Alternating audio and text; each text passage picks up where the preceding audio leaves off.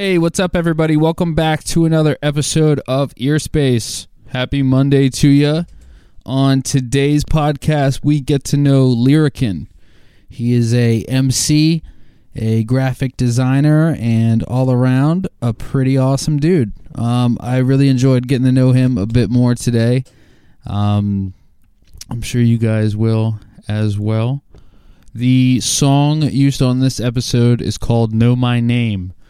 It's by Lyrican, and there'll be a link in the description to listen to more of his music.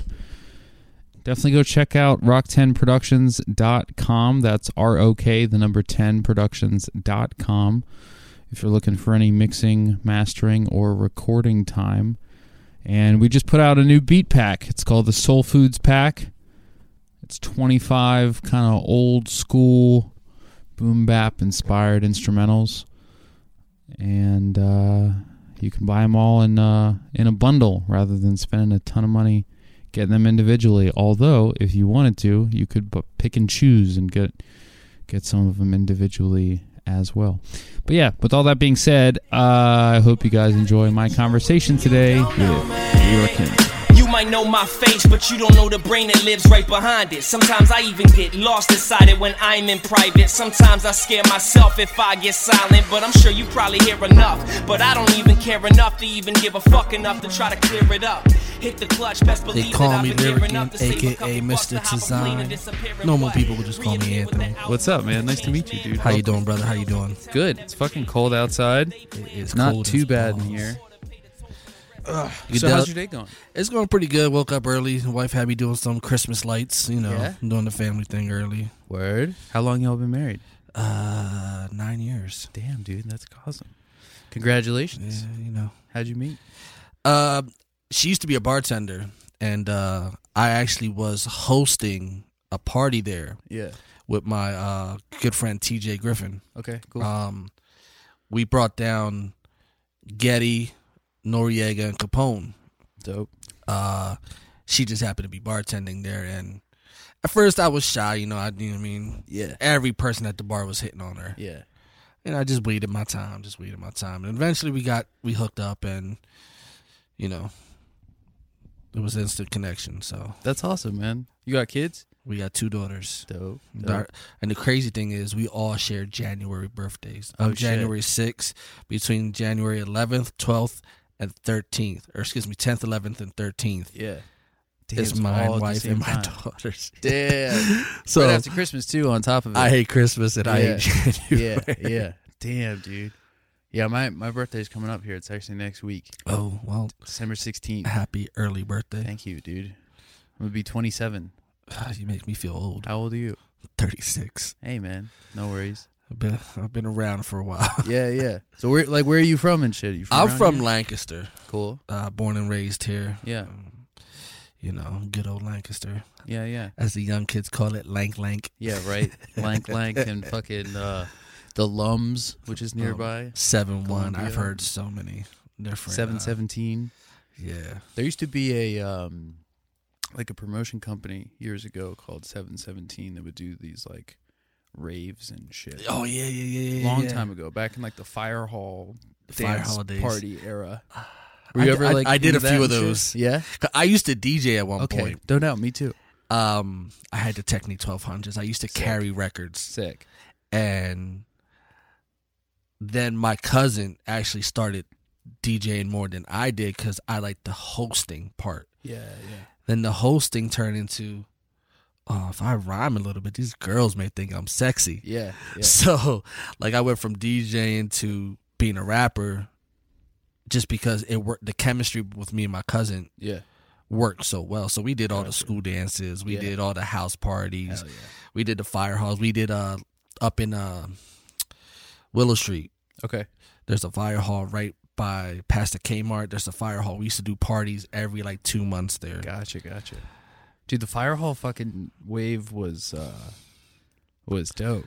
Yeah, I miss. I don't necessarily miss like it as a whole, but I miss like the enthusiasm of like the DIY like Fire Hall show scene. I liked it because You know I what think people enjoyed them more than going to the actual club. Yeah. Because you already know who's going to be there. True.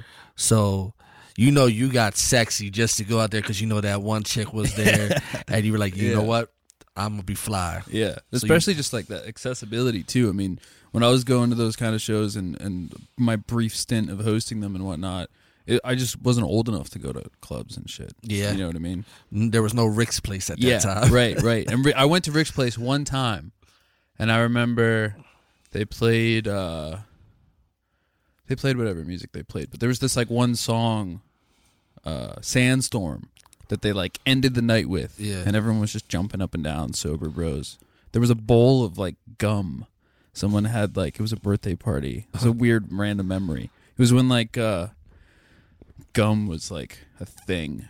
Do you chew gum at all? I'm more of a mint man. Yeah, I like gum, but gum loses its flavor. Really I feel like fast. gum just like isn't a thing anymore. Nah, it's weird.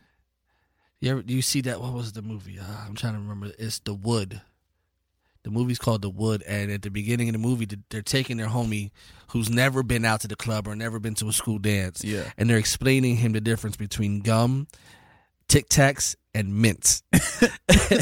And I gotta check it out. I rewatched it the other day, and I'm like, yo, that's still so relevant to this day. Because when you're talking to a shorty, you don't want that big piece of hunking gum in your mouth. Right. Yeah, I mean, and you don't want that fruity smelling Tic Tac in your mouth. So I'm like, yo, that logic is so relevant to these days if you out trying to bag something. Right. Damn. Mints. Gum. See, I think your Rick's Place story, I have one Rick's Place story. Yeah. And it lasts about 15 minutes. No shit. What was it? I walked in, said hi to everybody, and they played The Percolator. How old were you, just real quick at this the time? was 15. Okay, gotcha. So I get in, go through the whole ritual, say hi to everybody, and they started playing Percolator. Yeah. And I remember I started dancing, and then out of nowhere, somebody was mad because I was dancing with this shorty. Yeah. Big fight broke out. Oh, no. And I don't remember because I swung once, and I ended upside because the big bouncer dude took me out. Yeah. And it ended up being a bigger rumble in there, and I'm outside like, I missed the rumble. Yeah, right. I was kind of pissed off that I missed the rumble. Yeah. But I just went home. Yeah. Damn. Yeah, never been there since. Yeah. So I think it's still like, I mean, I don't know with COVID and all that other shit, but I think they're still doing stuff. I think they tried to revive it not so long ago and make it a college spot. Gotcha. And then, that disappeared. Right. I think this whole COVID thing destroyed the club scene. I feel like it destroyed like the already dying club scene in Lancaster. My opinion. Well, I mean, look, it took down the Giant of the Chameleon. Yeah. Which just fucking sucks. Well, when I talked to them, they said that they're opening a bigger venue just for concerts alone. Yeah. They're not doing the club scene anymore. Gotcha. Interesting. But that place was legendary. Yeah, for sure. I remember, I'm sure I've told it on the podcast before, but for you, in growing up in Lancaster or whatever, being involved in music, you're like, yo, someday I'm going to play the Chameleon Club. Like, that'd be dope. Like, one of the first shows I ever went to was there, you know what I mean? Like, saw headlining acts there and was like, yo, this is crazy, whatever.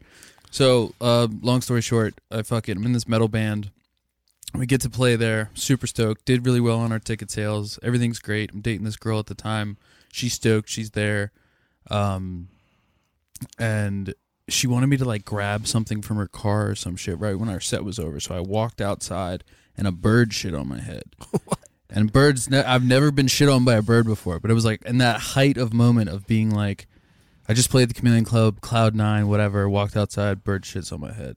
It was a very humbling experience. Well, they say if bird shits on your head is supposed to be good luck. They say that. I don't see how it's good luck. I guess they're just trying to make, the best of a bad situation. That's like the whole if it rains on your wedding type thing. Right. Hey, man, it happened. I performed at the Chameleons a few times. Yeah. Just a good environment over there. So like what, speaking on kind of like the music stuff, I definitely want to delve into that a little bit. All right. But when you performed at the Chameleon, what were you were rapping? Yeah. Dope. Okay. True MC. I'm big on early 80s hip hop. Sweet. Early 90s is dope to me. I like the newer music, but it's not what I'm going to spit. Gotcha. You dig what I'm saying? Yeah, like, yeah, I know my boundaries. Like, I'm good at this. I'm not going to try to step out of my, because I don't like to force any. I'm more of an organic type MC. I feel like it's starting to swing back around a bit, as it does with everything. Fashion, fucking art in general is like on this like cycle, you know? Yeah. But I feel like we had like the big pop in the fucking, don't hate me for saying it, but like the mumble rap idea of whatever you want to like label that as, you know what I mean? And now you're starting to see like a lot more artists emerging with like a lot more heavy lyrical content, but it's in the framework of like modern production being like just extremely fucking loud and, you know, fat. I mean, you got the Coles and Kendricks. Yeah. I mean, Royce the 5'9" is probably one of my favorite rappers right now. Dope. M is always going to be M, no matter what era he's going to be in. He'll be him. But I just like the fact that most of the newer generations, the only bond they have with the older generation, besides it's hip hop, is they're just so unapologetically them. Yeah. Like, they're just them, and they're going to do whatever they want to do. Yeah, definitely. That's my favorite part about the music. Definitely. Even though it's just not for me. You dig what I'm saying? Yeah. I can respect it. For sure. I just got lost in this, because I've been like my bread and butter of like what I love to listen to when I'm not here and whatever is like old school type of vibes, like chill vibes, fucking like Nas, like fucking. That's my route much more for me. He's number one. Yeah, like fucking. Slick Rick is number two. Slick Rick's fire. Yeah. I got to open up for Slick Rick. No shit, dude. Tell me how that went. He's number two to me. Like he's when I first fell in love with hip hop, it was Slick Rick. Yeah, and I actually, my movement of being lyricking, I met with Mr. Tony Raw. He's a DJ, and we started a group called LR, which most of our stuff was renditions of old school party hip hop. Gotcha. I redid a Slick Rick song we called it 2080s, and that hit, and it hit so much that when I performed it, he was across watching, and he was just, that's so cool, dude. He just nodded his head like bouncing to it, and just the fact that I was able to see that, I was like, nobody can tell me anything else in the world. Like, and I got to shake his hand, and I talked to him for me. Very humble guy. Very, very humble guy. And then I got to see him perform, and, you know, he ain't lose a step.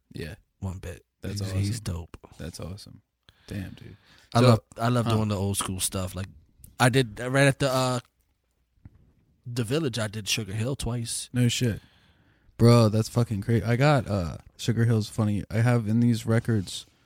Ironically, there's like 3 or 4 copies of the same Sugar Hill record that are. I try to like keep them in the same spot because this is not organized at all. I just like. I don't sample from vinyl anymore because of like legal fucking kerfuffles I've found myself in. I mostly just like when I'm cleaning or whatever, I'll grab a record and listen. Or if I come here and hang out or whatever. There's nothing like the sound of a record, though. No, not at all. Not at all. Not many people have. I'm surprised they started selling records again. Yeah, there was a big like uptick.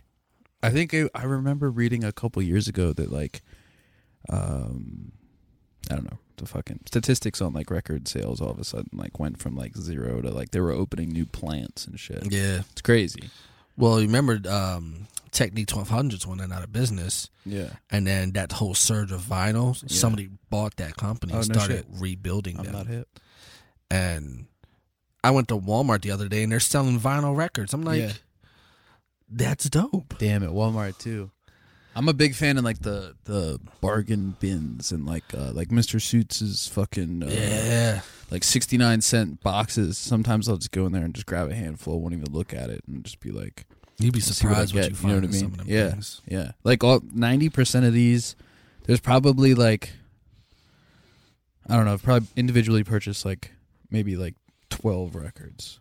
And then a bunch of them I got from my aunt, a bunch of like classic Americana, old school rock and roll and shit. But then most of them, there was a yard sale. A buddy of mine called me and was like, "Hey man, I just drove past this yard sale and they got crates of records for fucking like $4 or $5 a crate." What? And I was like, "Dude, buy all of them. I'll be there as soon as I can." You know what I mean? Yeah. And we got like 12 crates of records for I don't know how much money it was. But do the math, you know.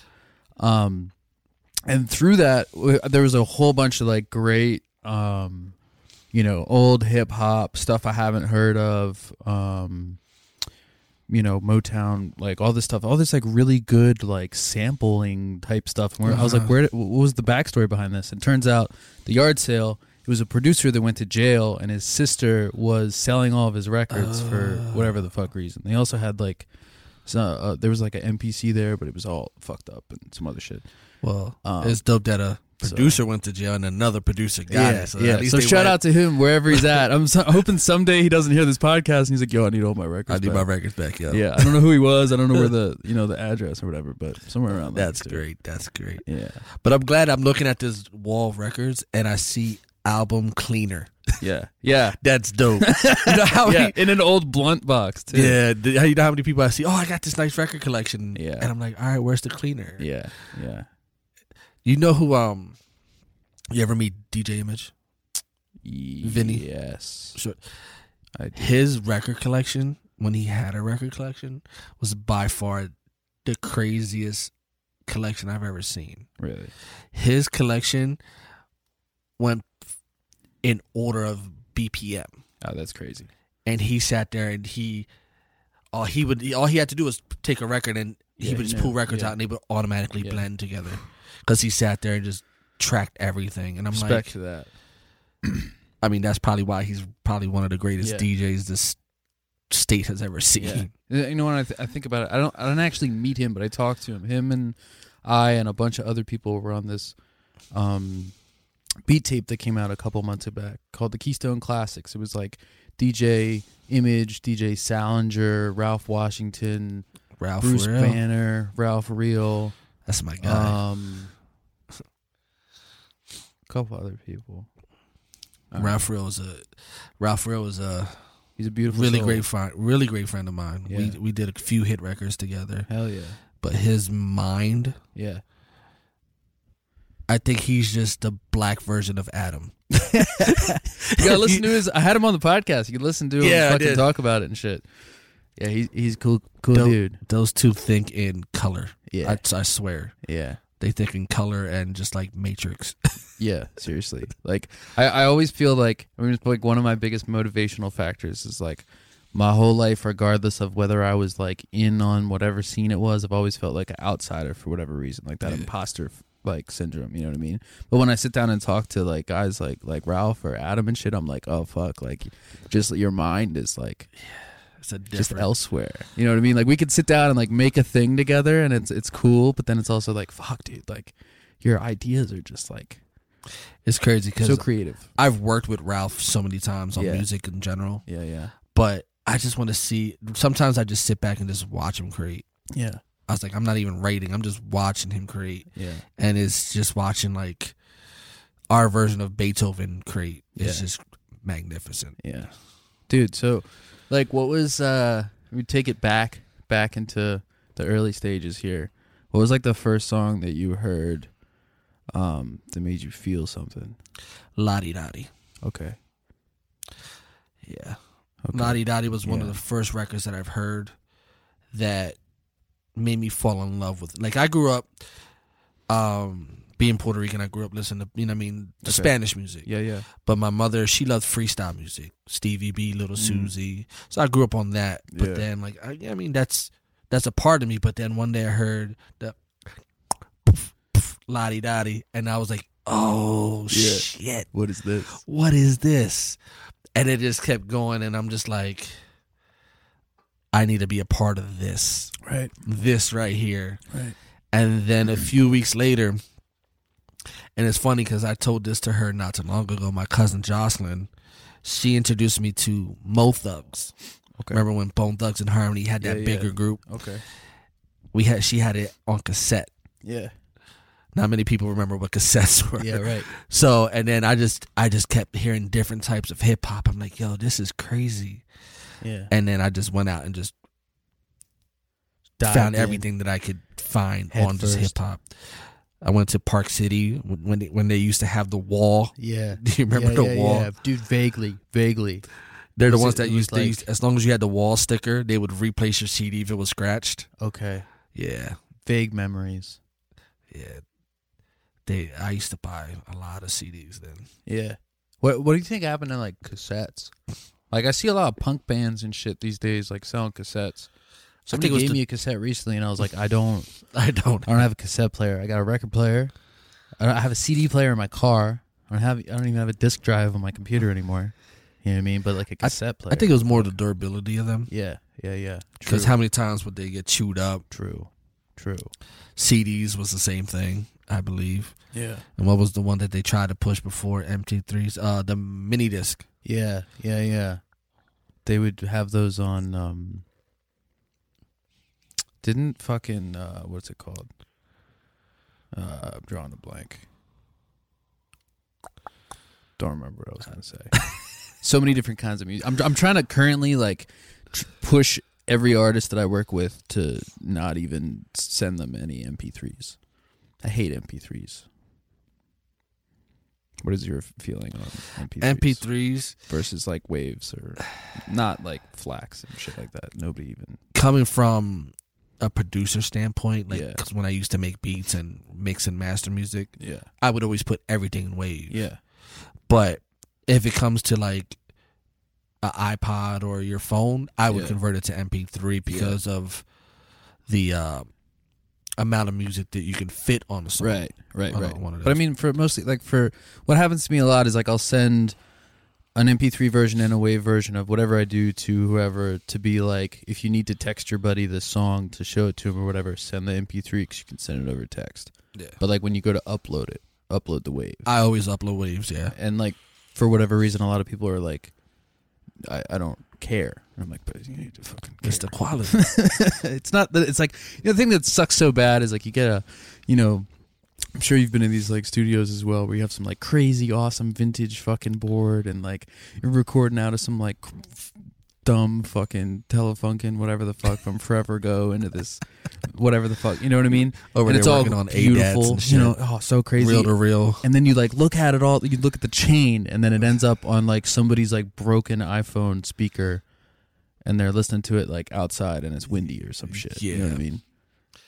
But I've heard like songs that were produced in great manner of detail. I try to do my best, you know what I mean? And then knowing that the end product is someone's gonna listen to it on their phone. And it's like, I mean, to people who actually care about music, we understand. Yeah. People who are just casual listeners, like they're not gonna care. They just, all right, the beat's pumping and we're good. People who actually make the music, all right, that's an 808 mixed with a 909 and a 606 snare with a certain hi-hat. And this is pan left and this is pan right. Right. Yeah, I mean, with a reverb, that reverb is like, we see it different than normal people. Right. True. I guess at the end of the day, like, I like to make my music for those people, and everyone else will just follow suit. You know you make it for those people, but you make it the way you make it. Yeah. True. That's like when I do graphic design, I'm making a cover. I'm making it the way I do it, but I got to make it with their vision in mind. So I'm gonna do it the way I do it, no matter what. Gotcha. What do you think about like? It's a weird topic. I think I talked about it a couple times with a couple different engineers and artists and whatnot. Like, what do you think about the concept of like mixing for the phone, where like you end up with these like, there's this like wave of all of a sudden like songs are being like over compressed and shit, or like you'll have a mix that doesn't translate as well because people are just specifically trying to mix it like for the phone listener. Like, I don't necessarily run into that with my own stuff. So I try to find that sweet balance or whatever, but I've definitely had people send me tracks before and heard songs where it's like, okay, like, it really, really sounds like you can, like, really make it all out here on this phone, and then I plug it into my car or onto a larger system, and it's like, what the fuck is wrong with this song? You know what I mean? That's your difference between, like, Five Guys and McDonald's. Yeah, true, I guess. It's okay because most of those people listen to that way. But nowadays, if you don't have a Bluetooth speaker in your house where you can actually listen to a good quality piece of music, then why are you in music? Like, right. most people need, especially if you're a musician, you need to invest into your sound more. Right. I would rather my stuff sound beautifully. Yeah, I mean, because then if you have it on a speaker or in a car that's nicely sounded, Yeah. you want it to. You don't want to walk around in everybody's ear. Here, listen to my record on an iPhone. True. You know what I mean? I see what you're saying. So I'd rather have the good flavor Sorry. instead of the bland McDonald's meat. Gotcha. Put some adobo on it. So, let's see here. Where are we at in the storyline, so to speak? So you fall in love with Lottie Dottie. You start listening to music on cassettes, buy all the CDs and shit. When did you start like writing in that time frame? Ironically enough, my great grandmother's passing. Okay. I wrote my first verse then. Yeah. I used to write poetry. Yeah. As probably almost everybody in the world has. Yeah. She passed away, and I couldn't figure out how to express myself. So I remember a beat came on, and then I just started rhyming to the beat, and then I would just keep playing the beat, playing. You know what I mean? And then I would write. I don't know what that piece of paper exists because I put it with my grandmother when she was buried. Gotcha. But I know for a fact that's when I first wrote. Damn. My first song, it was called The Underestimated. It was I think a 92 bar, no hook. Yeah. No, I didn't know any structure at that point. Yeah. And I went crazy nonsense, not knowing. I thought it was just bar after bar after bar after bar after bar. Right. And it was probably pure ass, but Hey man, it can be bars for bars. You can do it. so yeah, I remember it was probably around 15, 16-ish right there. Gotcha. Yeah. Dope, dude. Dope. Very cool. Music. It's fucking weird, man. Music takes you on magnificent and horrible journeys at the same time. Yeah. Yeah, I agree. I remember performing for 10 people and then I remember performing for thousands of people. Like it's just crazy. And now when I perform, I like the smaller crowds because it's more intimate. Like when I do Tellus or something like that, it's more of an intimate. But then every once in a while, you want that big, that pop from the audience. Do you in York? I teamed up with I don't know if you heard of them, Smash Radio out in York. No, I'm not hip. It was DJ Smash and DJ Assassin and DJ Knowledge, DJ Excel. They had this little radio station in York College. Yeah. They ran the Lux Lounge. They would do a lot of the parties at Lux. Okay. And they brought like Tony Sunshine down. They brought Ron Brown. They brought like a lot of art, like a lot of C and B list artists that weren't the big hitters. Yeah. And sometimes it would be amazing. Sometimes it would be crickets. And you definitely learn about yourself when you have to perform for 10 people the same way you perform for 50 people. Yeah, I learned that the hard way. One of the first times I was playing on like an actual card.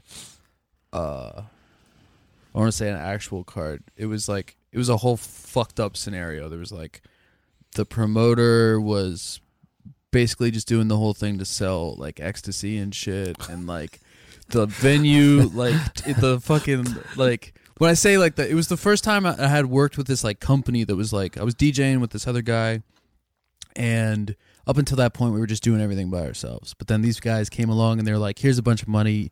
Go do this for whatever. We'll get you guys merch. We'll do all this other shit, like whatever. We'll put you on these shows." And we did a couple little things for them, but then there was this big show coming, and we had this fucking. This was all within like the world of like, it was when like dubstep kind of thing was going on and all that kind of shit. I think I may know who you're talking about. Yeah, and the one guy that was the I don't know. I don't want to get too specific about it. I think I may know you. And then I'll ask you off air. Yeah, they had to change his name or some shit or whatever. I don't know. But the fucking the venue, like everything was like going well and shit. And then like a week before the show, like the venue that we were gonna do it at was at what was at the time the Brunswick, like canceled. But they had booked us hotel rooms there and shit. And then they moved the show to some like weird fire hall in the middle of like nowhere that actually had like a decent space capacity, but it was like last minute everything changed, you know? Oh man, I hate those. And there was people there, but they weren't there, and we were supposed to open, and me and this guy had like I was so young. I was probably like, I mean, relatively speaking, I was probably like 19 or 20, and I was like, yo, like we're doing all this shit, and like we got the people are paying us like a decent amount of money, and they got us like VIP shit and whatever the fuck, like fuck this, like there's nobody here, like we just won't play until people show up. But like we didn't know that there was like a whole bunch of people there. They were just like outside.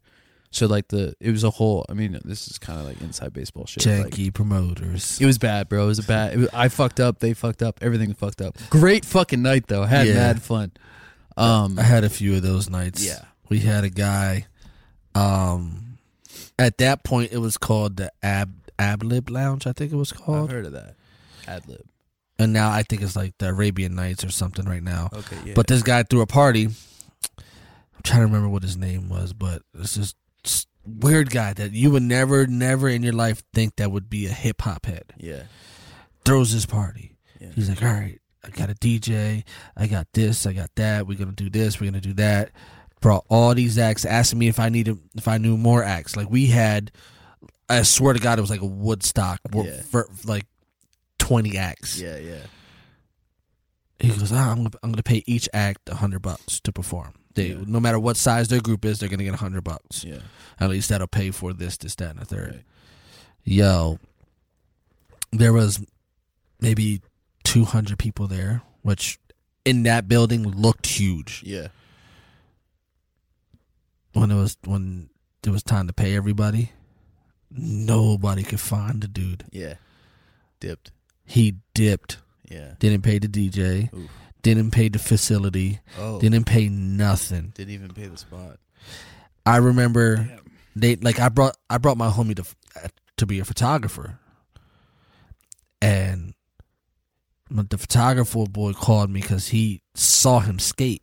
Yeah. He's at the dude's house. Oh shit! So I go over there. And I'm talking to the boy. He's like, "Yeah, we didn't make enough money." I was like, "Well, why don't you just tell people?" Yeah, right. Like, don't be a ass. Right. I feel like promoters get like a really, like I've worked with some great promoters. Don't get me wrong, and there's some in the city especially that have been very helpful with things and whatnot. But like just in general, promoters get such a bad rap because like there's so many promoters that have fucked people so hard. Yeah, that it's like you got to go into anything with like an open mind and be like whatever. Obviously, look out for obvious telltale signs. It's to the point where if I don't know you, or if I don't know somebody that knows you personally, I usually won't go. Yeah, unless if I have a contract. Yeah.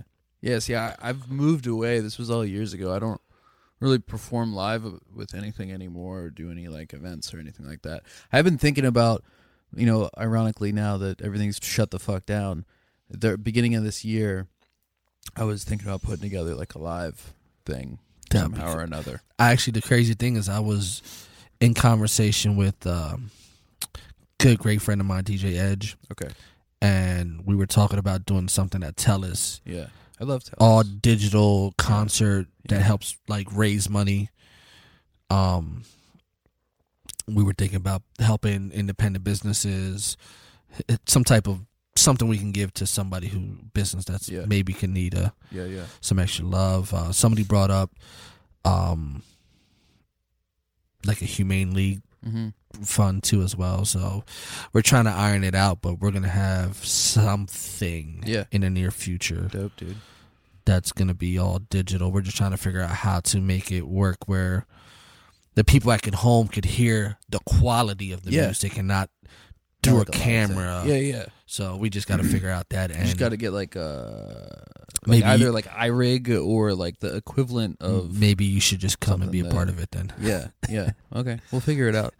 But yeah, I watched this like because you always see like I did this like Instagram live beat battle thing with somebody, and both of our fucking beats like the people in the comments were like, yo, like both y'all, like I know you guys make cool beats or whatever, but it sounds like ass.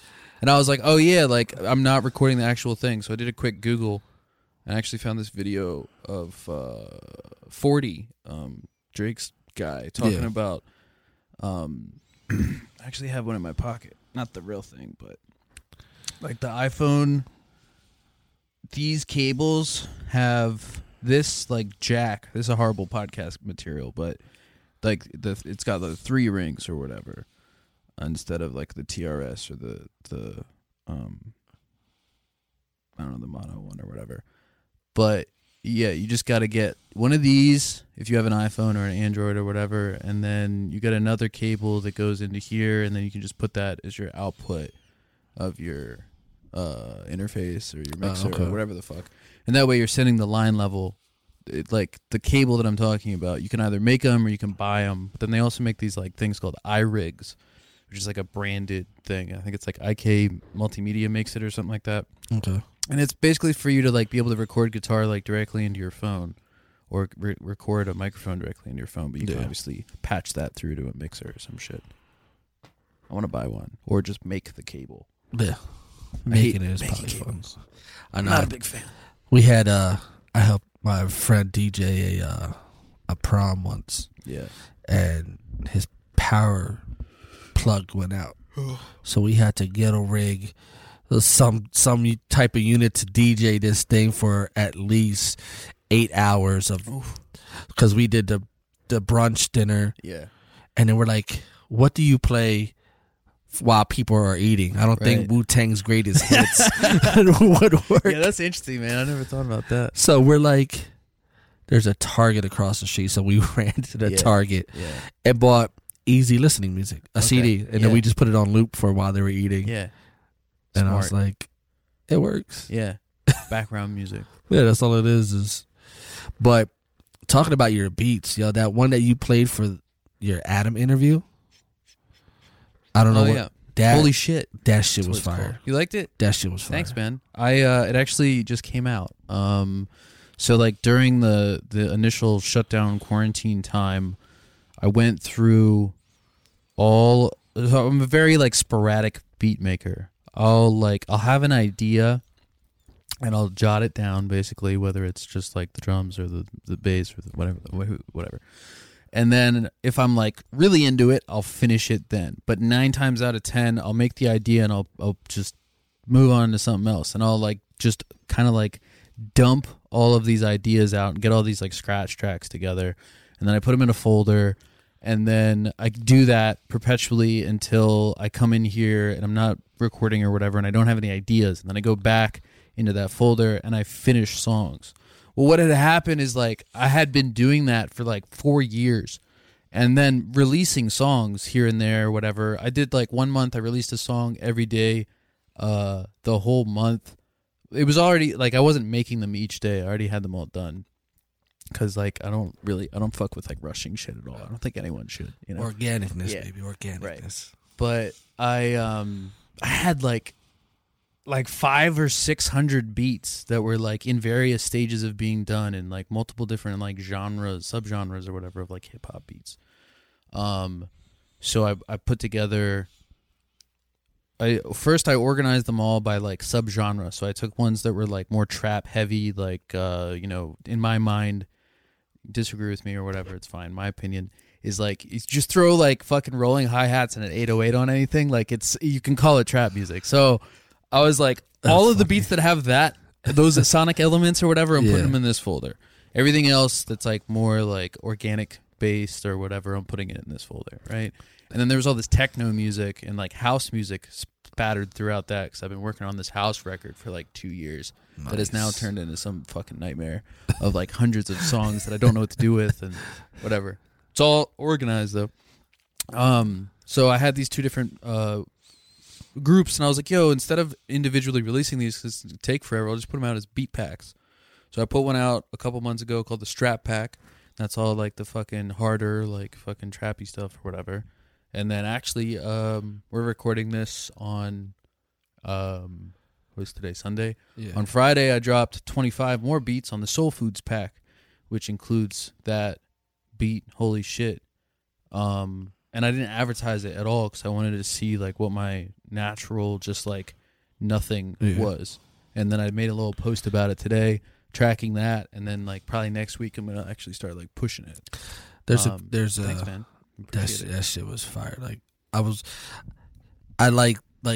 told you before we were on, like Adam was like secretly one of my idols in graphic design. Yeah. And when that came on, I'm like, oh shit. I appreciate it, smooth. dude. It was very smooth. Appreciate it. I got to show you some stuff when we wrap this up. Oh yeah. I feel like that whole, not to like knock them, but like all those songs on the beat packs, like all individually stand alone, and like you can buy them too, like individually, or you can buy them all together for non-exclusive leases, obviously.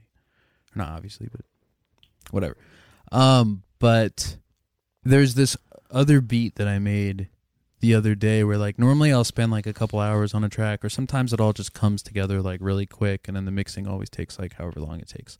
But this track that I made last week, you maybe wouldn't think it if you heard it, but I spent like 10 hours on it, just doing like, and it's very simple, but it sounds simple, but it has like way too many things going on. Like the intro, there's like 8 bars that was like, it's like a thing that was resampled and reworked and resampled like, I don't know, like 80 times or something like that. And then when you hear it, it's like cool, because it was part of this like beat contest where you could only use samples from this pack. But I was like, well, I don't like how they sound, so I want to like completely About it. do all of it. A lot of my producer friends are same exact way. Yeah.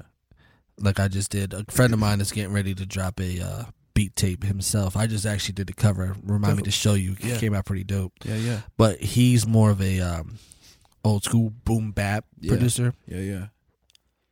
Actually, you know what? A lot of my producer friends are all boom bap producers. And it goes hand in hand, man. You said you like that Oh yeah, MC style, anyways. Yeah, the one good friend of mine, Tony Raw, he released a beat tape, but he did it all on analog material. Dope. Just to see Yeah. the difference in sound, and then he released another one, which is the MP, all digital sounding, VSTs and all that. And I'm like, dude, I like the dirtiness of the. Well, especially if you're gonna go like boom bap and stuff, make it all analog. Like it almost makes more sense. It all depends on like the mood I get, because I released 3 singles not too long ago, and they're all like more mainstreamish. Like I did a song called "Love Her" with Ralph Real, and it's probably one of, if not the best records I've ever put out. Romantic type records. Yeah. And I wonder if I heard it when he was here. He like dumped a bunch of songs and was like, "Yo, just like listen to these. These are recent projects I was working on." I don't know. He has like 466,947 songs. Oh, yeah. I'm telling you. Yeah, I don't doubt it, man. And then I just released a song with his Ralph Real has a guy that he works with called Aeon. Okay. And that guy is on a hold. He's the Puerto Rican version of Ralph Real. Okay. Yeah. Just put it that way. He's a producer? He makes beats, yeah. Okay, yeah. And his actual cousin is my engineer. Oh, dope. So, or excuse me, his brother-in-law is my engineer. Dope. Soilo. Yeah. So I record there, but I released a song with Aeon. It's called Mala, and we just released a remix. Okay. Ralph actually raps on it. No shit. And it has been one of my most successful songs. Dope. That I put out. We were going to shoot a video, and then it got cold. Mala should be a summer record. Yeah. And it's but we have some other records in the tuck that we haven't let hit surface yet. That'll be a summer record. Dope, dude. Very cool, man. Very cool. Yeah, it's weird about like, I mean, I guess everyone, even if you're like kind of on the outside of it, you hear a song and you're like, this needs to be in the summer. Like, how do you personally define that? it all is the vibe. Right. It's all about vibes and the type of record it is. Because I released a song called "Nice and Slow," which is the Usher sample. Okay. That was a smooth, cold weather. You know what I mean? It's because it's inside. It's all just feelings. I know. I guess it's weird to say. It's like, how vibes. do you describe what a vibe is? And then I was Yeah. trying to think about it in my head. I'm like, well, I don't know what the fuck I would say. Like the record "Nice and Slow" is like it feels cold. Yeah. Like you want to be Yeah, close with a female. Yeah. The Mala record is like you want to be dancing. You want to be at a poolside. Like that's how it made you feel. Right. And then I released hard records like "Let 'Em Know," which was my attempt to do a trap record, Yeah. and it actually did very well. Yeah. And you could tell it's a cold record. So I'm in the middle. My music video that I shot for it did well. We shot it in the middle of the woods, and then I released a record called "No Love," Okay. which is probably my most successful music video that I released. Dope. You ever see the TV show Dexter? Yeah. We- I wasn't like a follower, but Yeah, I we saw it. based the video on Dexter. Okay. Like I catch the dude in the car, choke him up, take yeah. him, rip his body apart, Yeah. and put him in. Yeah, it's I pretty. always graphic. wanted to shoot a video with like gallons of blood. We did.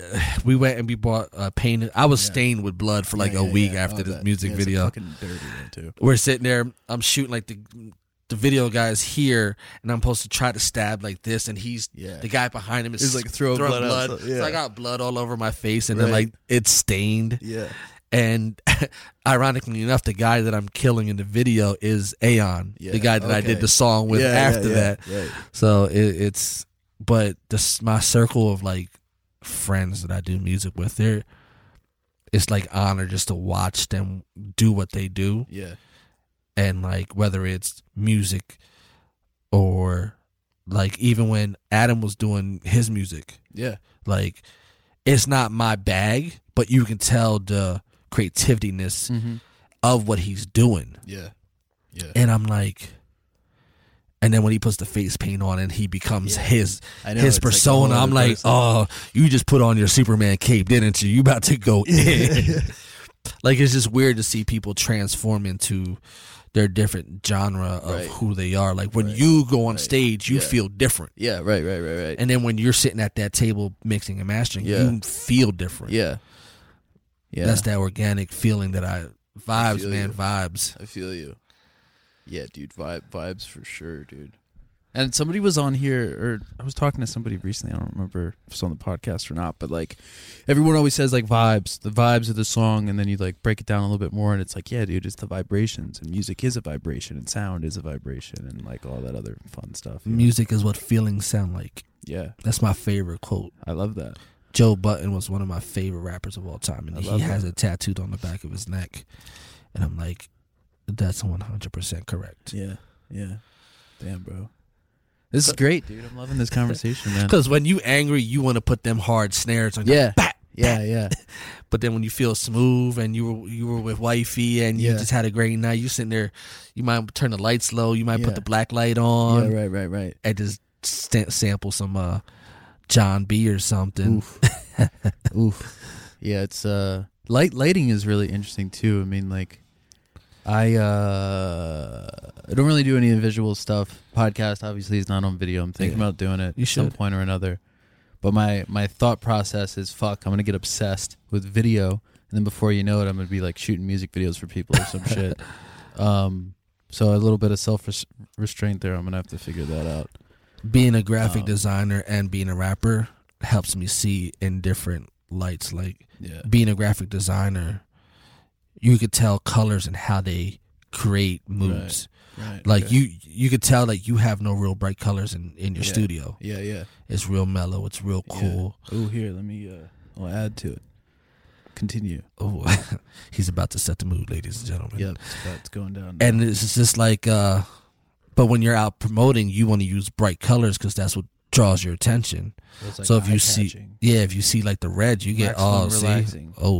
This is like smooth. this is the chill vibes. Yeah. Get the diffuser on. Oh, my wife Big has fuck that same exact one, and she loves that It's great. thing. It's great. She makes me buy her hundreds of smells. I got that thing that's on top of the album cleaner. It was these like box of like essential oils. Yeah, that, she has like 5. I've been just sitting in a closet for years, and then my mom actually got that diffuser for us, and we had it in the house, and then we realized we just got kittens. Well, not just, they're like 9 months old now. Yeah.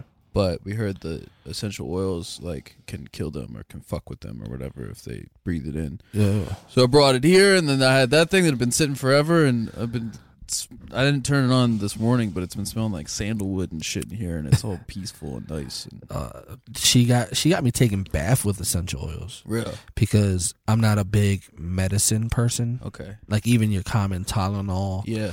I don't like taking any of them. Mm. And I got real bad scoliosis in the back, Okay. and she puts this drop there, this drop there, this drop here, shakes it all up. Yeah. She goes, go ahead, take a bath. And I Yeah. feel like I just came out of like the chamber of like Captain America. No shit. Like, you know, when he goes in and becomes Yeah, Captain yeah, America. yeah. Oh my Jesus. I come out there, my allergies are gone, my back feels like I'm 21 again. Yeah. That's And great. then I'm like, oh, what witchcraft did you just Yeah, do? right. Did you fuck around with like CBD and shit at all? Yeah. Like the I have the super. I have the lotion. Yeah, like a topical type of thing. Yeah. Yeah, I got They should just legalize weed in here. I know. Great. Hopefully we're on our way. Hopefully. but we'll see. I don't know. Because I think a lot of people need to smoke weed because they are too edgy. Yeah. Yeah. Yeah, yeah. I don't know. Weed's like all of it's like weird to me now. I used to be like, I'm not knocking it at all. I used to be like so about that life in every aspect of the term, you know.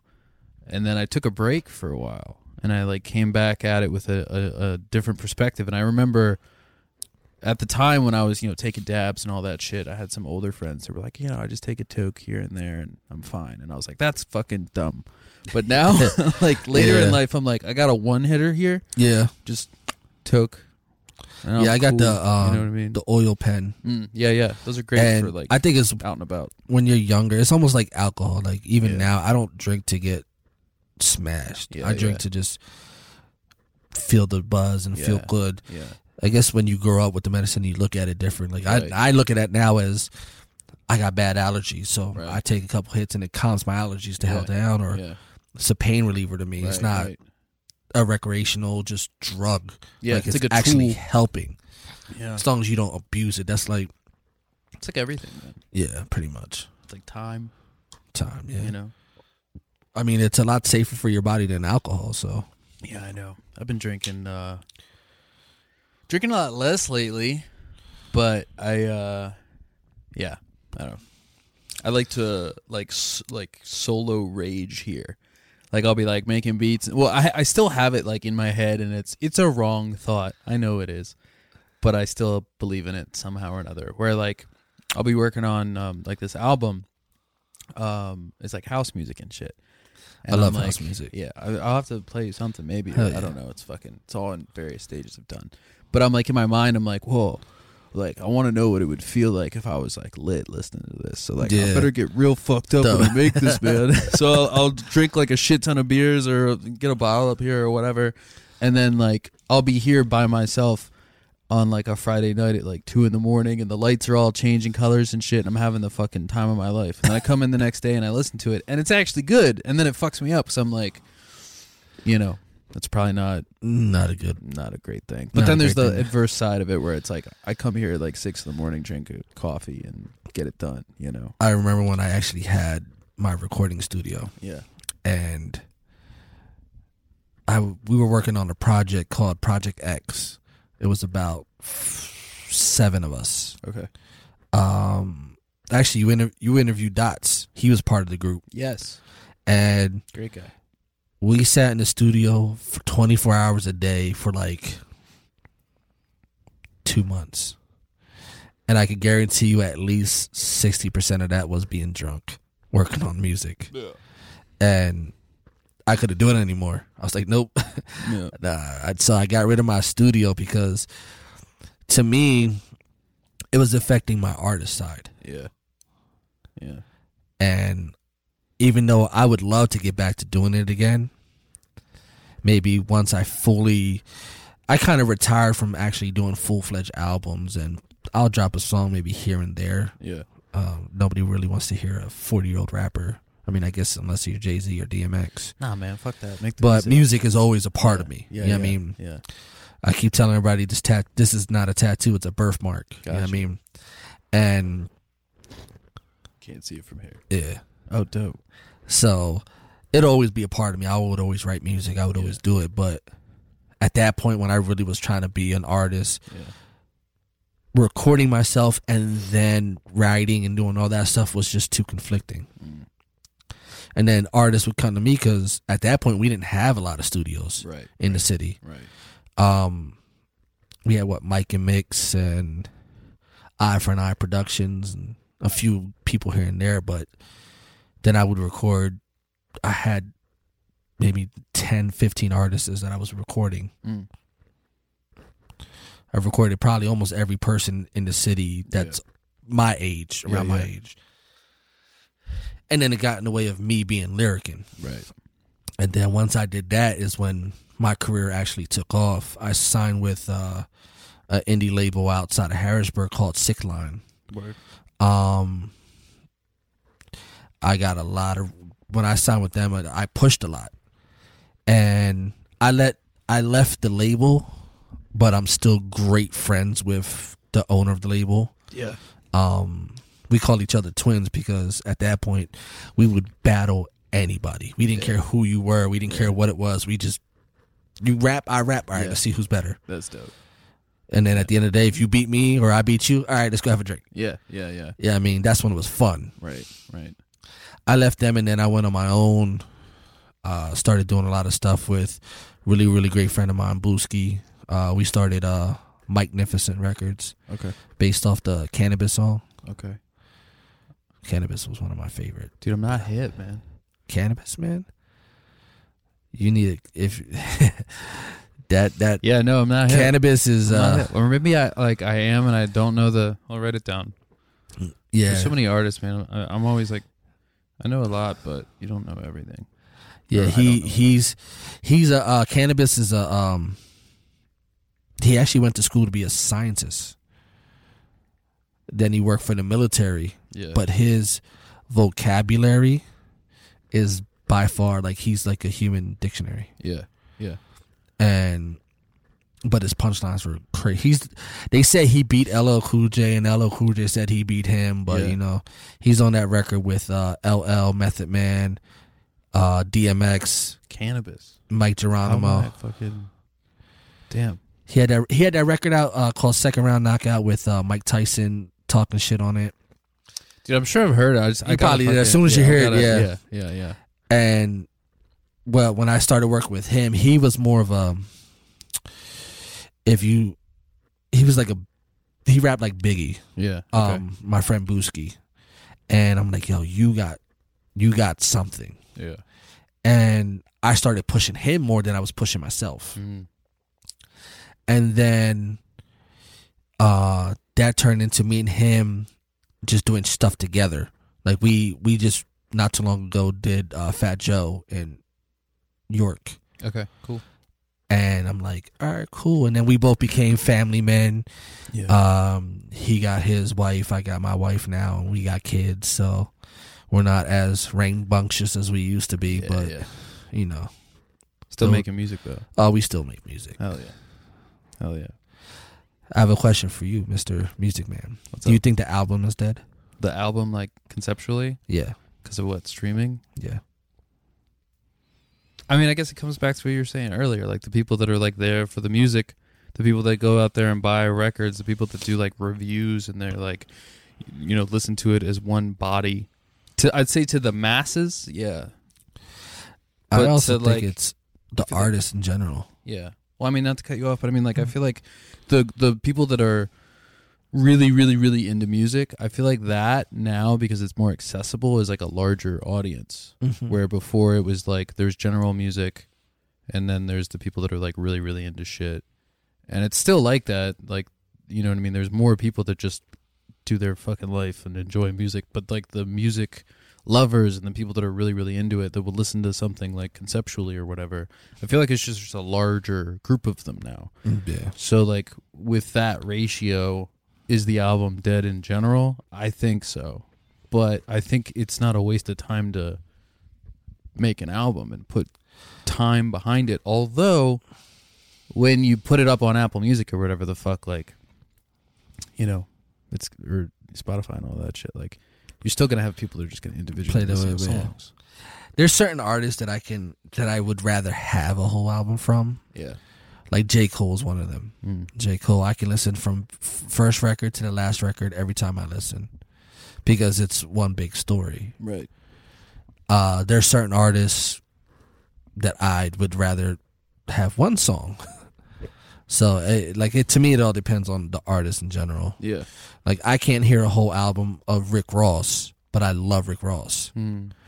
But Yeah, I see what you're saying. Royce da 5'9", I could listen to a whole album. I guess like genre wise Yeah. too. Like I would. It's interesting. I guess like I heard an album recently that was described as cohesive, but all the songs.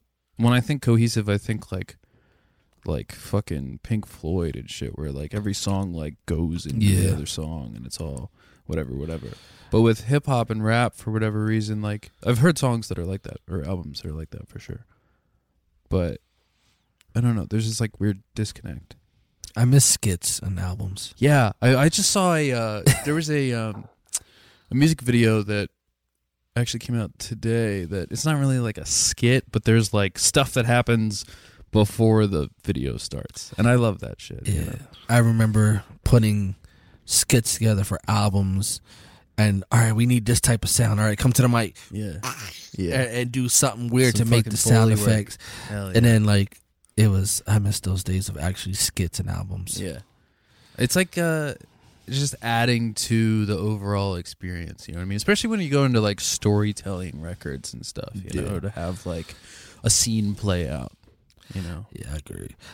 Yeah, it's weird. It's I think it's more of a generational thing too. Like certain generations love whole albums, love the whole picture of an album. Like that's why Nas is probably one of everybody's favorite because, or Jay, because they paint whole pictures. Right. And then you got like your Nas X's and all these other guys that I probably can't mention. Right. That have hit records Right. that are dope that you can listen to, but you don't want to hear a whole album of them. I think it's like, I mean, I can't, correct me if I'm wrong, but it's like the concept of, I know there was always like singles and stuff or whatever, but it's like you make an album and it's almost like there's like filler songs. Yeah. You know what I mean? Where it's like you're just getting those like those hits, and then there's these other songs on it. But if you could strive as the artist, whoever you are, whatever, you know, just conceptually, to like all of the songs are gonna be, you know, yeah, you would have like 2 good songs on a 12. Yeah. I remember those days. That's back when singles and ringtones were. Dude, you have to make a man. ringtone record. Ringtones. Now, I feel like you could almost like draw a comparison to like TikTok. Yeah. With like ringtones. You got to have a know what I dance mean? routine Like for the every minute. damn song. You know what I mean? You need a minute or 30 seconds or whatever of something extremely catchy, which you could also then kind of draw a comparison to like hooks and choruses and whatever, kind of. You know what I mean? Like that draw you in bit, but then you can use that as the thing that sells the song, that sells the Well, I think the record or something. older you get, your attention span gets bigger. Yeah. So when you're younger, like, didn't Linkin Park do a whole album where every song was like under 2 minutes? I'm sure they did. Or like 2 minutes and 30 seconds because like the human attention span is so short. That sounds like Linkin Park would do that. They're great. I love them. I have a real big problem with attention spans in music. Like, I would really like to flush out some ideas, like back again to this house record or whatever. There's a song somewhere in there that is like 8 minutes long, and it's got like not a lot going on for the first like 2 minutes because it's really like focusing on like a couple different elements. Yeah. And it's like I'm conflicted because when it comes to like house music and shit, it's like you can kind of get away with that. You know, Yeah. you could have something repeating for mad long, or you could have this whatever and little subtle things with that whatever. But I would love to see. I know it's maybe it's not that it's not possible. You know, especially now with streaming and data on phones or whatever, you could have. Nobody's really like taking up a bunch of time. You know, it's not like you can only store 100 songs on your phone. It exists maybe in the cloud or whatever. But I'd like to see longer songs again. I agree. But that's just a personal Well, want. like I told you, one of my favorite artists was Joe Biden. And he loved long records. Yeah, He got a song called Dreams that's like 7 minutes long. yeah, yeah, And I'd listen to every second of it. yeah. But I enjoyed instrumentals. I think producers need to be artists too. Mm-hmm. I enjoyed Macklemore. Yeah, He would always let his producer do a record yeah, without him even rapping on it, yeah, and to be right in the middle of the album, and the beats would change up and do this and do that, yeah. and to be an 8-minute just instrumental track. And I always thought those were wonderful. Yeah. I like that, and I also like acapellas. Mm-hmm. You know, Macklemore's a weird one though. He got like so much shit, and I when I first heard whatever that one song that blew up, I was like, this sucks. But then my girlfriend's from he's from like the Pacific Northwest, I believe, or Yeah, he's something from like somewhere that. weird, She was yeah. like, "Yo, Macklemore has some songs you should hear that I think you would like." Yeah. I was like, "All right, whatever." And then he did a feature on this guy Travis Thompson, young dude, also out in that world. That just I fucked with so hard. This dude's the sound of his voice. Travis Thompson, big shout out. Would love to work with you someday. When I saw that KRS-One did a record with Macklemore, No shit. I was like, all right, I'm going to have to revisit this. Yeah. My great friend of mine, Jay Wise from New York, you should check him out too. He's dope. Jay Wise. Jay Wise. Writing it down. He put me on a Macklemore, and when I seen KRS-One, I'm like, all right, KRS-One doesn't do music for a lot of people. Right. So when I actually heard Macklemore actually spit, Yeah. not the thrift shop or the Right, same right. songs or like his actual rap songs, I'm Yeah. like, yo, Yeah. he's actually dope. Yeah. Surprised the hell out of me, I'll tell you that. I feel like, I mean, I get it though. It's like pop music is popular music is accessible, and especially now with like technology and stuff, you can like really like you can make a song that like it's gonna do good based off of these factors or whatever the fuck. Or I mean, at least that's the theory behind like some of the K-pop stuff. I've learned from Nas that you shouldn't always judge somebody by Yeah. their pop record. Yeah, yeah, He had that horrible song Yeah. with Genuine, yeah, but 99% of his catalog is for the street and underground. So Yeah. like, and then that's you right. got- Yeah, that's what I was getting at. I mean, it's like yeah. I don't know. I guess that's the whole judge the book by its cover Right. situation. Right. Yeah. Damn. Thanks for the lesson, Nas. Yeah. For real. Do you ever get into Big L? Big L. Yeah. Big L was a beast. Dude, I think he uh, bodied Jay-Z on that freestyle Yeah. that they had against each other. My only problem with it is it doesn't hold up that well with some of his lyrical content. Yeah. Very, very homophobic. Extremely. Like I was listening to this Yeah. song the other day, and I mean, but That if you took think me about back it a at that second. I time, was like, that yeah. was the thing oh to yeah, do. I mean fucking Eddie Murphy, oh yeah. all his specials. You can say half the stuff Yeah. now that you could say back then. Right. It's weird how that. I wonder how it's all gonna go with PC and censorship and I don't think you should censor art in any way No, because it's art. I don't think they should censor TV either because some of No. that, Yeah. like my favorite TV show is The Office, still to this day. Oh, word. I've rewatched that thing. You ever been to Scranton? Yeah. Did you like it? I haven't gone to the place. I used to work for a moving company and we were out Gotcha. there, but I've been to Scranton a couple times. Weird town. some of the jokes on there they couldn't say now. Yeah. True. And I'm like, that's probably why it wouldn't work, and that's probably why we don't have no creativity anymore on TV shows. Right. That's why like remaking everything because everyone's scared to. Push the boundaries. Yeah. Yeah. But then you look at like stand up and shit. Yeah. And there's definitely, it's in that world, but then you have, like, Chappelle or whatever that says whatever the fuck he wants, and it's great, or at least, I don't know. I'm a big fan of stand-up. I love stand-ups. Me and my wife will watch stand-ups all the time. Who's your top? I'm a big Chappelle fan. I was a big George Lopez fan. Yeah. My wife loves Kevin Hart. Yeah. I used to love Carlos Mencia to that whole him stealing joke thing happened. Yeah. Which God knows what happened with that. Yeah, I mean, right. I'm pretty sure they all bite from each other one way or another. Yeah, I don't know. Rappers do it, so Yeah. Yeah, it's hard to be like a concept. Like if we're both in the same room and we like experience the same thing, and then we write a joke about it but don't talk about it. Yeah, you know what I mean? That's possible. It happens all the time with songs and lyrics. And I wrote a song once with like, it was so weird. It was really just a melody, and I was like, this sounds so good. It's so great. I like this song a lot. And then I heard like the melody somewhere. And I was like, I had been listening to it so long. I was like, that's so fucked up. Somebody I put the song out actually, and it was like, that's crazy. Somebody used the same melody. I should look into legal stuff. And then it was funny because like luckily the beat didn't sell or really do it much. Most likely because it was basically the rip off this other song. Yeah. But it was in I saw it was credited on like, it was on the soundtrack from The Color Purple, and I was like, that's fucking crazy. Like they stole my beat. And this was like, it was all within like a 24-hour like delusional period of being like, wow, like I need to get in contact with a lawyer and all that. And then I was like, holy shit, like I really dropped the ball on that, like for whatever reason. I wasn't thinking of it. I've never seen the movie.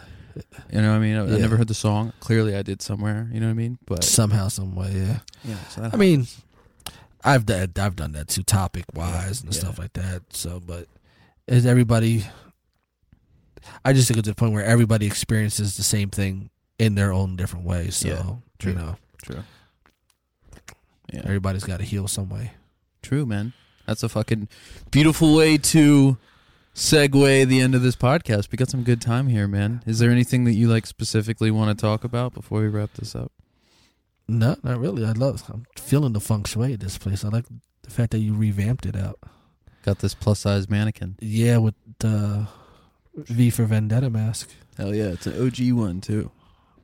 Looks like it's winking at me. It's kind of scary. It's fucking terrifying. When I go like on vacation or whatever, besides having like actual security indoors and whatever the fuck, I put the mannequin like up near the front of the door. I shouldn't put that on the podcast. That'd be funny. Yeah, dude. But you know what's hilarious is every single fucking time, because I'm always like, my thought process is like, if somebody gets through all the doors and all the whatever the fuck, they're gonna see this and be like, and maybe that'll help somehow. It's a dumb thought, but I forget about it every single time. So why does your mannequin have heels but no shoes? I don't know. It's like I'm not sure. I got it from this girl that was like learning how to do clothing design or something like that, and she didn't want it, and I bought it for like $25, and I was thinking about reselling it because they're actually worth like a couple bucks, but my girlfriend and I were gonna paint it and have it be this like art piece similar to that head that's over there. It's kind of creepy when you start realizing there's a bunch of mannequin parts in the studio. I just now noticed that. I feel like you're that kid from Toy Story. Yeah, it's probably weird. Yeah. But we were gonna paint this because I was like, yo, that'd be sick to have it. I could like put jackets on it, whatever the fuck, as like a coat rack, but it'll be an art piece. But then that painting or like that thing took a ton of fucking paint to make it happen. It was very expensive in paint. So I was like, yo, like that head is not even the same size as like one of these legs. Like, you know what I mean? Like drip painting, like a fucking 6-foot mannequin, like, or 5, whatever. Like, so it's been sitting here for years. Ironically enough, I have a mannequin too at home. No shit. I just have the top because I think it was last year, or the year before. Adam was doing a benefit. Okay. We had to paint these mannequins, and they were selling them for breast cancer. Dope. So I had a dope idea. I'm like, I'm gonna go to the comic book store and buy all female superheroes. Yeah. And like decoupage them on, and then add some color on top of it, and do like some superhero empowerment for women. And then life got in the way, and I never got to even work on it. And now you just got the. I got the body sitting the there. I'm about bust. to just donate it to your. I don't know if I can take any more weird, mannequin heads. No, it's just a torso. It's just the torso. Yeah, No legs. no, just a torso. Oh, got you. So is it a? It has albino breastises. It's a female Yes. mannequin. Yes. Yeah. Well, I don't know if I feel like one mannequin. Actually, You got one there's mannequin and there's two two heads. You got one bling bling head and one It's a mask, actually. evil. Oh. Shout out to Bradley Douglas Jordan of Couture Masks. Picked that bad boy up a couple years ago at a birthday party. Oh, It's You- fire. you gonna be a luchador wrestler? No, I just I thought it would be a cool mask to have or whatever as an investment. And then he started styling like Cardi B and like all these other people with these crazy masks. And There I you was go. like, well, maybe this mask will be worth some money someday. That's a good So story. far, it's not, but it's pretty cool. it's a good icebreaker. Yeah. Good Like, hey, story welcome to my piece. studio. Fucking look at this Look at this mask. It's comfy too, and you can see through it. Oh, yeah. But I figure if I ever got to do any like weird fetish shows or whatever, I'll be all Well, set. if you ever get in the mood, you can turn the lights out, make beats, and put it on. I have. there's a video of real sober, super sober. A buddy of mine was sitting behind me with this like broken electric guitar and a fucking violin bow, making like really fucking weird noises on it. And I was like making some really fucked up beats, and I was just wearing the mask, and neither of us were like moving. And it's on like TikTok or some shit. It's great. I just got into TikTok. I was really into it, and then I was like, "Oh, this shit's probably not good for your phone and whatever the fuck." Fell into that, got rid of it, Yeah. and then whatever, re-downloaded it, and now I'm fully into like stock TikTok and shit. I've been learning like all this information, like My wife learns Yeah, the DIY stuff on there. I post my my animation graphic design covers word, on there, and then dude. people I'll are like, follow you. oh, I love this. I love this. Yeah, I do. I'm a huge Eagle fan, so yeah, okay. we suck balls this year, so Yeah. it's okay. But I don't really know a lot about sports, but I put like like sports. I do designs for Eagle Zone Nation Okay, in Philly. There's a Okay. big blog that they have down there. word. And I do a lot of animation covers for that, and I put that up there, and I get my Eagles fans, and then you get the couple other teams that don't like the Eagles. Yeah, Oh, this is pretty cool, but yeah, shouldn't be the Eagles. And dude, I gotta check it out, man. yeah, Tizine, have, baby, Tizine, Mr. Tizine, at Oh, Mr. Tizine on Instagram, on TikTok, on the tickety talk, Dope. That's where the people can find you. Yeah, all that gets social. you got music out in the world that people can find. Yeah, as I'm well? on all streaming platforms. Lyrican, Lyrican. I dropped an album about a year ago called Man on the Moon. Dope. I love space. I wish I was an alien. Dope record. Got Ralph Real on there. My boy Paul Anthony on there. My brother Booski's on there. Jarrell, D Burner, Coney Island. Word. I did a lot of features on that one for first time ever. Dope, dude. I just love collaborating. Maybe lately. we'll use one of the songs as the intro if you're. Yeah, I'll send you. I'll send you one. Dope. I got a really good one for that. It's actually with Paul Anthony called "Know My Name." I want to meet him. Dope. Everyone, his name keeps popping up recently. Yeah, I meet him. We have a very weird story. We didn't like each other at first, and then Yeah. because rappers always don't like other rappers when Yeah, you're first yeah. starting out, when you're young and stupid. Yeah. And the dude's amazing artist. He's an amazing artist. I like Paul Anthony and his other persona, Bars. That's his rapper side. Okay. And when he combines them both is when he makes the best shit ever. I've heard a couple of his songs. Some I- stuff with Choreo, I believe. Yeah, Choreo's amazing too. He's a good guy. When I did Sugar Hill, Yeah. the one time I brought Voice and Bars, Dope. and they tried to steal the show from me with their sexy female songs, and I Yeah. felt like I needed to go back on stage with baby oil on my chest or some shit. Damn. Fucking Paul Anthony Yeah. stealing my shit on stage. Like that's kind of my spotlight there, buddy. Nah, Shout he's out. an amazing artist. Hell yeah. Amazing talent. We'll have to get together sometime. No, yeah. But dude, I want to say thanks a lot for coming on the show, man. It was great getting Even to though I know was you a late, bit. you know, Puerto Ricans It's are all good. always late. I got half of a song done, so that's good. Well, that's good. Hell yeah. But dude, thanks, man. Yes, sir. It's over now. Peace out. All right. He said, "It's over now." It's always like the best way to end it.